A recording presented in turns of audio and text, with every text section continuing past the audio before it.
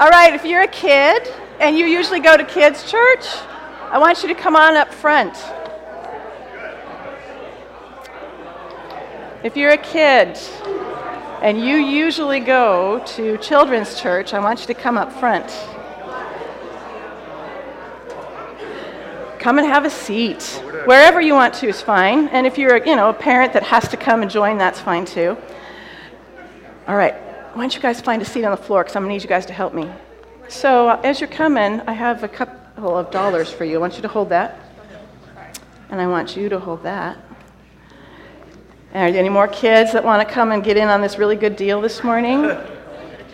Do you usually get money when you come to church? No. I don't either. Oh, come on, have a seat. Come have a seat. We're going to have some fun for you. Any other takers? Yeah, I betcha. Okay, well, we'll see. We'll see how that goes. See me after church. If you fill out the coloring page as well, I may reward you with a couple bucks. Oh, don't say thank you yet. You haven't found out what it's for. All right. So today, you guys get to stay in church. Isn't that amazing? Yeah. I'm really excited you're here. I'm not excited. Well, I'm sorry. I thank you for your honesty. And the best thing is, you'll at least get to take cash home. Okay? All right, that's not bad. All right. That's fine. This morning, we're going to talk about this, but first, I want to tell you that our story today, Jesus is going to tell a parable. And it's a parable that's about purses. And so I got to thinking about purses, and now some of you girls like purses, but the boys not so much. So I thought, bags. Hey, there's a great idea. So I brought a bag. What's this first bag that you see here? Luggage. It's luggage. It's a suitcase, right? So what would you do with this suitcase? What would you guys do? What? Pack your stuff. Uh-huh. What would you do with it? Go to the airport like my grandma and papa. Go to the airport. Perfect. And go somewhere really fun. Anybody else? What would you do with your suitcase? Take a trip. Have a vacation, have lots of fun, right? Well, that's one good thing to do with vacation, and I think about my luggage, and I think it represents vacations and fun. It might represent, if you're a kid, taking your Nintendo or your video games, right? And going somewhere fun. Okay, so we have a suitcase. All right, here's my next bag. What kind is this? A backpack. You're right, you can go to school with it. Exactly. Way cool. What else might you do with a backpack, just for fun and giggles? Take it to school. Have you ever gone on a hike and packed your snacks on your hike? You could do that too. But school, yeah, absolutely. School, that's a good one. All right. Here's my next bag. What's this one? A lunchbox. Huh, wonder what we do in that one. What do we do with that one? Put food in it. You put food in it. Uh-huh, that's right. Good. All right, we got that, food. So we got travel and vacation and fun. We got backpack for school. We got our lunch bag for food.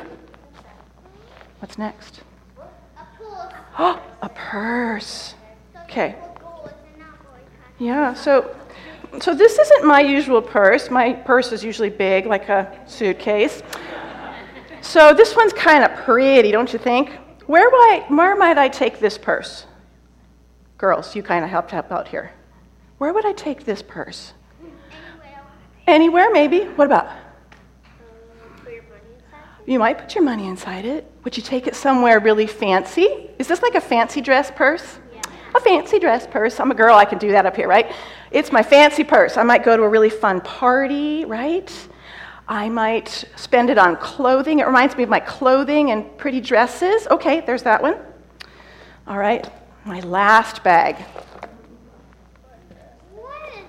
What is that? Oh, it's the thing you wear on your, that. Yeah. I remember that. So old people sometimes use this. So this, you might call this a fanny pack, but you know what I did with it? I used it when I ran the half marathon in March. What do you think I put in it? What? Water. Maybe water, yeah. I clipped on the side, right? I put my phone and my keys so that when I'm running, right, I don't lose my stuff, okay? So this bag kind of represents sports to me, right? At my house growing up, or when my kids were young, my boys played baseball. They had a baseball bag Maybe you have a soccer bag that you put your soccer ball in, or if you're like my daughter, she has a track bag she puts her track shoes in, right? Well, all these bags represent different parts of our lives. And in our story today, Jesus is going to talk about purses. And he's going to say that like our purses, we have treasure. So show me your treasure. Show me your treasure. Yeah, you got your treasure, right? Okay. We're going to use the money to say treasure. Now, Jesus in our story says that we can invest our treasure and put them into earthly things or heavenly things. So, I might take my treasure and I might spend it all on my vacation. Or maybe I take all my treasure and I spend it on school. Yuck, right? But no, really, we might. We might spend all our money on food or on our clothing or on our sports. And Jesus says something really interesting about money and about our heart. Jesus says that where our money is, that's where our heart is too. And that heart is that inside part of us, right? That's where we do the most important things. And Jesus says that we can either choose to invest it in vacation and school and those kinds of things, or we can invest it in heavenly things. Right? Did you know that? You have a chance to take our treasures and invest it in heavenly things. And if we invest it in heavenly things, it's not going to fall apart, it's not going to get lost, and no one's going to steal it from us. So that's our story today. Now, here's what I want you to do. I've given you $2. Show me your $2. Okay, one of these things doesn't look like the other. Which one doesn't look like the other? The one with the orange one. Okay. Okay, so parents got to listen. Kids, you got to listen really carefully. This is your assignment. This is your fun. Later on in the service, there's going to be an offering basket that goes by. You get to put the dollar in that doesn't have the orange sticker on it, okay? Because Jesus says that when we share with others, when we give to others, we're investing in heaven. Okay? So when that offering basket goes by, you're going to put that dollar in. This dollar with the orange label on it, you are going to do maybe one of two things with. It's yours to take home today. And you can put it in your wallet or your purse at home. Now, or your money box, whatever. But when you open your purse, your wallet, your money box, and you see the dollar bill with that orange tag on it, I want you to be thinking about investing it in heaven. And I want you to either keep it as a reminder in your wallet or find someone to give it to that needs it. You know what? It's yours. You can do what you want with it. What I'm suggesting is that we listen to God and we listen to Jesus in our story and we do what he says and we invest it in heaven. Okay, any questions? Parents, you got it straight? All right. So these are yours to take back to your seats. And before you go back to your seats, I also have coloring pages and a word search and crayons and pencils. Janelle's going to help you get it. While you guys are going back to your seats, maybe there's a grown-up that says coloring pages sounds super fun. Yours are in the back with colors and you can get them, okay? So kids, you can go back. In a second, grown-ups and older kids, we're going to stand and read that passage together out loud. I'm going to take off my fanny pack, my old lady bag. All right. Hopefully I won't trip the worship team later. Aren't you thankful for the worship team? Aren't you thankful for our sound people? Aren't you thankful for those that put out the coffee and donuts every Sunday? Right? I am glad that we serve one another and our local body. So, our tradition usually here is we stand when God's word is read. It's a way of kind of saying we respect it and it makes us pay special attention. So we're going to all stand together. I'm going to be reading from Luke 12, verses 32 to 40. It'll be on the screen. You're welcome to pull out your Bible. I'm sorry I didn't look it up to see what page number it was in the Bible. I was distracted in all the kids' stuff this morning. Luke chapter 12, 32 through 40. So don't be afraid, little flock, for it gives your Father great happiness to give you the kingdom. Sell your possessions and give to those in need. This will store up treasure for you in heaven, and the purses of heaven never get old or develop holes. Your treasure will be safe. No thief can steal it, and no moth can destroy it. Wherever your treasure is, there the desires of your heart will be also. Be dressed for service and keep your lamps burning, as though you were waiting for your master to return from the wedding feast. Then you'll be ready to open the door and let him in the moment he arrives and knocks. The servants who are ready and waiting for his return will be rewarded. I tell you the truth. He himself will seat them. He'll put on an apron and he will serve them as they sit and eat. He may come in the middle of the night or just before dawn, but whenever he comes, he will reward the servants who are ready. Understand this. If a homeowner knew exactly when a burglar was coming, he would not permit his house to be broken into. You also must be ready all the time, for the Son of Man will come when least expected. This is the active and living Word of God. Thanks be. All right, have a seat. So, January of this year, we had finished Christmas. We were wrapping and cleaning and putting away, and it was time for Janelle and Jeremy to go back to school. And Janelle has too much stuff to fit in her suitcase. She's got Christmas presents, she's got clothes that she left at home that she's going to need later that season, and we say, Janelle, let's just pack a box and we'll send it to you at college. So we pack the box and we get it all ready to go. I haven't quite put the address on it, but it's there. And we take her to the airport. She flies off to school. A few days later, I get a text, Mom, did you send me that box yet? Sometimes I get a little distracted and I forget. And so finally I put the address on it and it sits in the living room a couple more days. Oh, I got to take that to the post office, I say. So finally Scott gets around to it and he takes the package to the post office and he mails it off. I text Janelle, guess what? Your box is on the way. Great. Okay, go back to work, go about our lives. A few days later, Janelle's like, I haven't seen that text or that box yet, Mom. Are you sure it got sent? Are you sure the address was right? So, we kind of go, oh, yeah. And so I said, Scott, did you mail it? Oh, yeah, I did. Okay. A few more days go by, still no box. A few more days, still no box. And I'm starting to get concerned. What's happened to this box? And I said, Scott, how did you send it? What kind of mail did you use?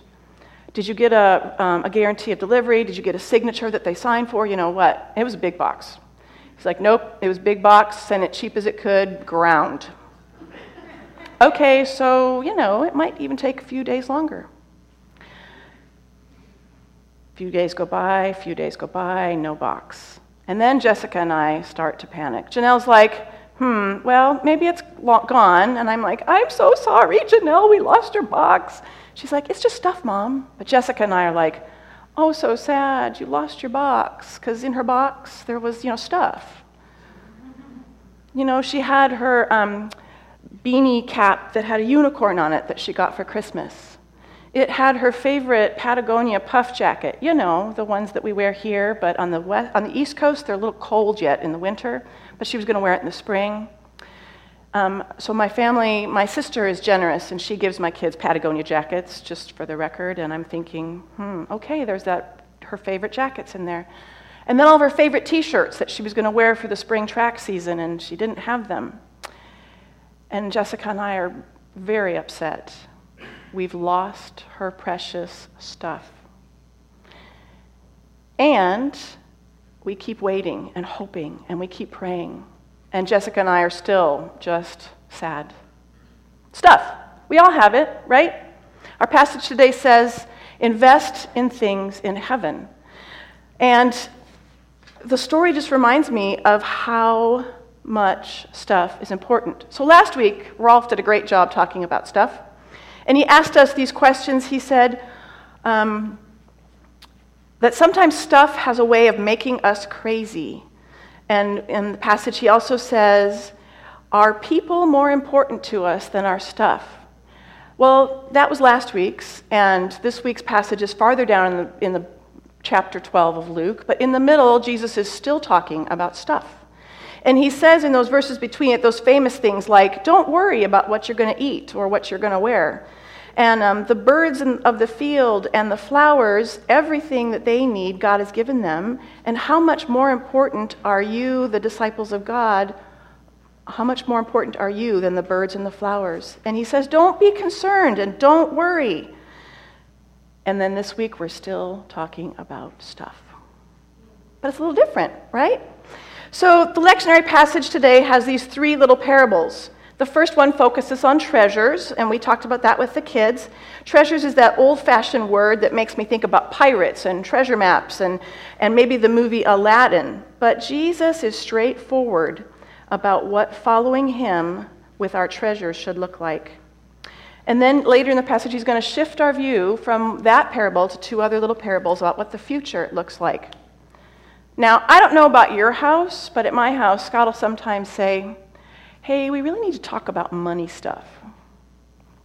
And I won't lie, I go on high alert thinking, uh-oh, here it comes. Bad news, this is not going to be a great conversation. I rarely think, yay, how fun, let's talk money, I love it. And I think that it's going to involve difficult choices. And maybe as we read the passage, you had a similar thought today about our passage to say, we have to talk about money? But before we jump into that, we need to stop and look at that very first verse that's in that passage. Now, Luke in verse 32 says this, don't be afraid, little flock, for it gives your Father great happiness to give you the kingdom. Now, it may be that he was concluding all that stuff above about not being worried about things, but it may be that he's telling us that as we start to talk about money, not to be afraid. And did you catch what it says about God? That God, as our Heavenly Father, has great happiness to give us the kingdom. Not just a little happiness, but great happiness. And I think that should shift how we feel about talking about money. Well, I think it implies we don't need to be afraid of giving what we have and investing in eternal things. Now, very plainly in verse 33, Jesus says this, sell your possessions and give to those in need. There's no instruction for what it will look like. There's no measurement. And part of me goes, what's that mean? How do I know if I'm doing that? And how much do I really have to give up? Does it mean 10%? Does it mean 100? He doesn't give specifics, but it's obvious that this is a value that Jesus has. Now, the caring for people has been a value that Jewish communities have had since they took the Promised Land. In the Old Testament, God put in place in the laws a provision for the needy. When you had a field and you went to harvest it, you would leave the edges unharvested. And then anyone who had need could come and they could work in the field and they could harvest those edges, and it was their food to take care of. Fast forward to Jesus, and of course he's thinking about this as he's giving this instruction. And you go a little bit farther forward, and the New Testament church, it says in Acts chapter something, I think it's 4:32, that the people in the church would sell whatever they had, and they would share it with those who had need. This is a value that the Church of Christ had in its early days.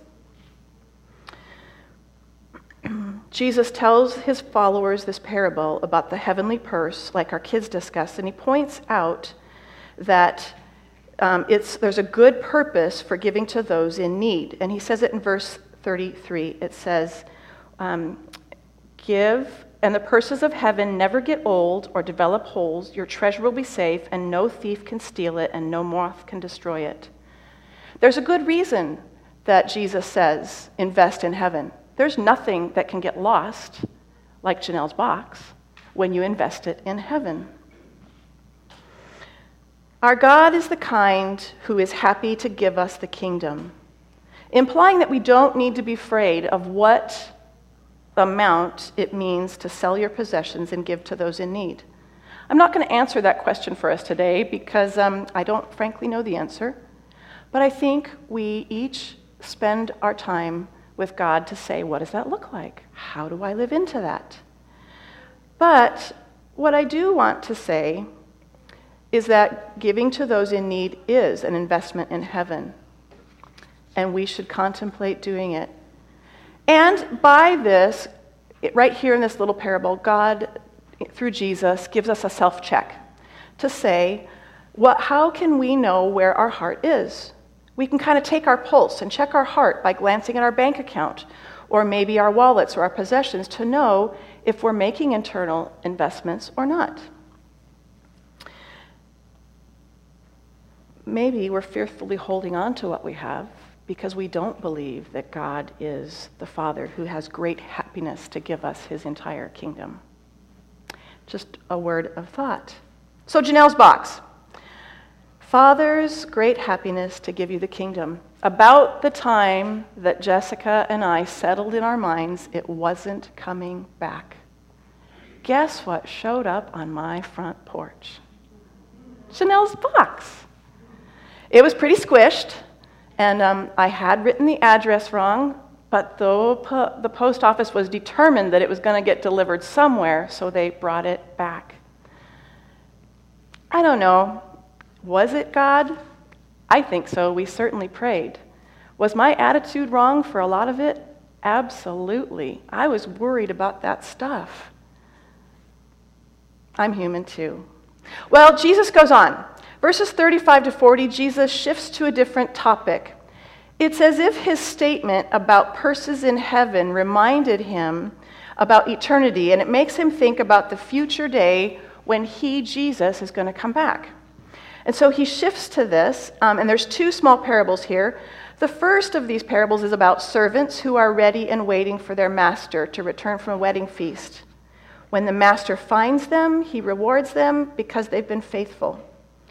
And in the first parable, Jesus really compares himself to the master, and he compares his disciples, or us today, to the servants.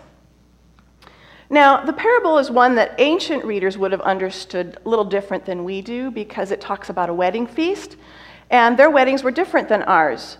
A groom would get his house all ready to bring that bride home to. And then he would leave the servants at the house, having it all ready, and he would go and he would get the bride, and they would have a big, huge parade with the bride and her family and their friends and anyone along the way who kind of wanted to join, and they would make their way back to the groom's house, and he would knock on the door, they would open it, and they would go in and have a party. Well, that's a little different than our tradition, but this is the story that Jesus tells. And he says at the very beginning, "Be dressed for service and keep your lamps burning, as though you were waiting for your master to return from the wedding feast." He says also down in verse 38, "He may come in the middle of the night or just before dawn, but whenever he comes, he will reward the servants." And he says down in 40, "You must be ready all the time, for the Son of Man will come when least expected." So the first parable, he compares himself to the master. Now, I was thinking about this, and in my line of work, I'm a nurse. I work in surgery. So when I go to work, we open people up and fix what's wrong and put them back together and send them out. And all the times when I worked at the hospital, we would be what's called on call. That means you had to be by your phone, and you could go about your business, but you had to be by your phone. When that phone rang from the hospital, you had to be ready to go. You'd drive to the hospital, you'd go into the facility, you would put on their clean, sterile OR attire, you would start and open up all the supplies so that when a patient would come through who had an appendix that had ruptured, or a brain injury, or a shooting injury, or maybe a heart issue that needed surgery, we would be ready for them. We were dressed and ready for action. And we had a cart for each of those different kinds of procedures, and each cart had instruments and supplies. We were ready. It was prepared. And all we had to do was open it up and start getting ready to take care of those who needed help that came through the door. That would be the modern parable that I would tell, but it's an interesting thought to think about our spiritual lives. How do we have the same kind of readiness that Jesus tells his followers to have as they wait for Jesus to come back?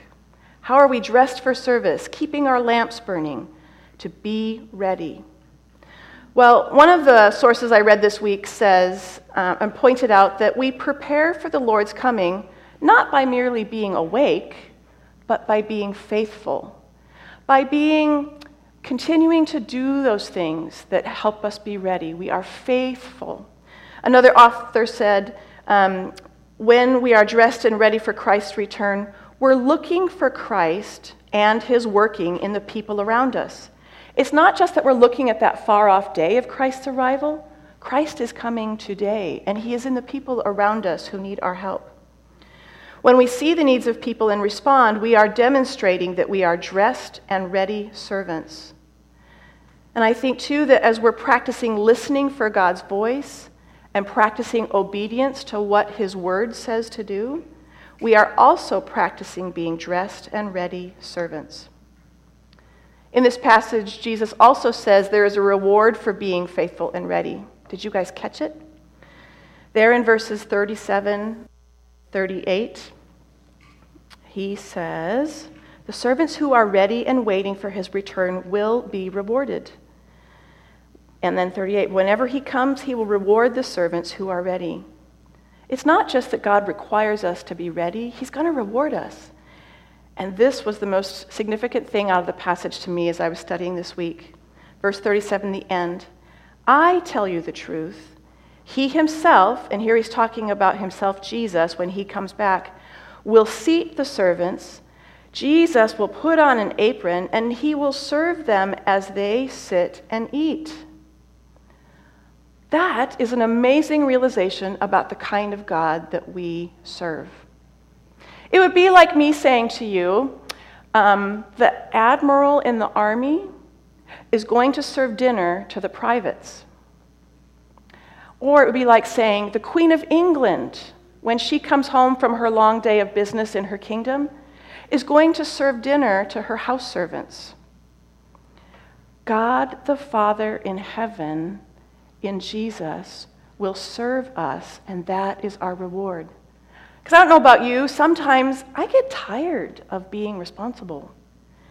I get tired of serving. I get tired of being ready and dressed. But isn't it good to know that we serve a God who will reward us in that way? Those are amazing rewards, if you ask me. So the last little parable is about a homeowner who isn't ready when a thief comes to rob the house. Had the homeowner known that the thief was going to be there, he would have prevented the robbery. Jesus is reminding us that his next coming will be unannounced, like a thief coming, and no one will know when he's going to return. So Luke was writing this gospel to the disciples, and he's recording this for them. And you think about the disciples that heard these words from Jesus right away. They would have thought, oh, he's coming soon. But then as time has gone by, and now we're 2,000 years down the road, Jesus hasn't come back yet. And I think that even in those early days, as they were going along, they began to think, hey, he's not back yet. What's wrong? And in my time, I find it really easy to get distracted going, oh, well, he didn't come back for 2,000 years. I got time. I don't have to really be ready. But Jesus is reminding us in this passage, be ready. You don't know when that thief will come to rob your house. You don't know when Jesus will show up. Michelle Fitch had texted a week or so ago and asked what the title of the sermon was in case she wanted to post it on social media for everyone to know about it. And the phrase that I kept thinking was, begin with the end in mind. Begin with the end in mind. I don't know if you've ever read the book 7 Habits of Highly Effective People by Stephen Covey. It's been out for quite a while, but that's the second habit in his book. And effective people begin with the end in mind. And what that means is you have a picture of what you want to create or build or do. And as you begin every day with that thought in mind, you then begin to little by little build that. You begin to go there. You begin to accomplish that. And that's how effective people get things done. This passage, Christ is saying, begin with the end in mind. The end is heaven. And we get to invest in that heaven even now. We get to take our treasures and invest in the future. We get to share what we have with those that need and invest in the future. We get to be ready and dressed for service because we know we're keeping that end in mind. We begin to live and work in such a way that our investments are stored in heaven rather than in earthly endeavors. So, where's your heart? What kind of a giver are we? Are we fearful? And we want to trust the vacations and the schooling and the food and the sports more than we want to trust the God who promises us his great kingdom? How are we at investing our treasures? Are we investing in heavenly purses or earthly ones? Are our hearts set on eternal things? Or are we just focusing on what brings us pleasure in the moment? Are we dressed and ready for service? Are we living each day with the end in mind? Are we living from the truth that God is happy to give us his kingdom and that he is the kind of God who serves selflessly? That is our question today. Where is our heart? Let us pray together. Jesus, you were an amazing person in history. You were the very Son of God, God in total and yet human as well. And as you gave instructions to us, you understood our humanity and our fears, but you also gave us tasks to do. And so, God, I pray that today we would not be afraid of giving. I pray that we would depend on who you are as a God in our lives. God, I ask that if there are needs here today, that you would help us, your body, to meet those needs. God, I pray that for our kids who were here in church today, that you would help them understand that even at their young age, they can invest in your kingdom. God, like that song we sang earlier said, you are worthy of all our praise. You are worthy of our whole lives. And so, God, we commit today to begin with the end in mind, to view eternity and to keep working for that and to not be distracted by the things of this world and to invest our treasures with you instead of here. I ask now that you would continue to bless our time of worship, receive glory, do your work in our hearts. In your name we pray, Jesus. Amen.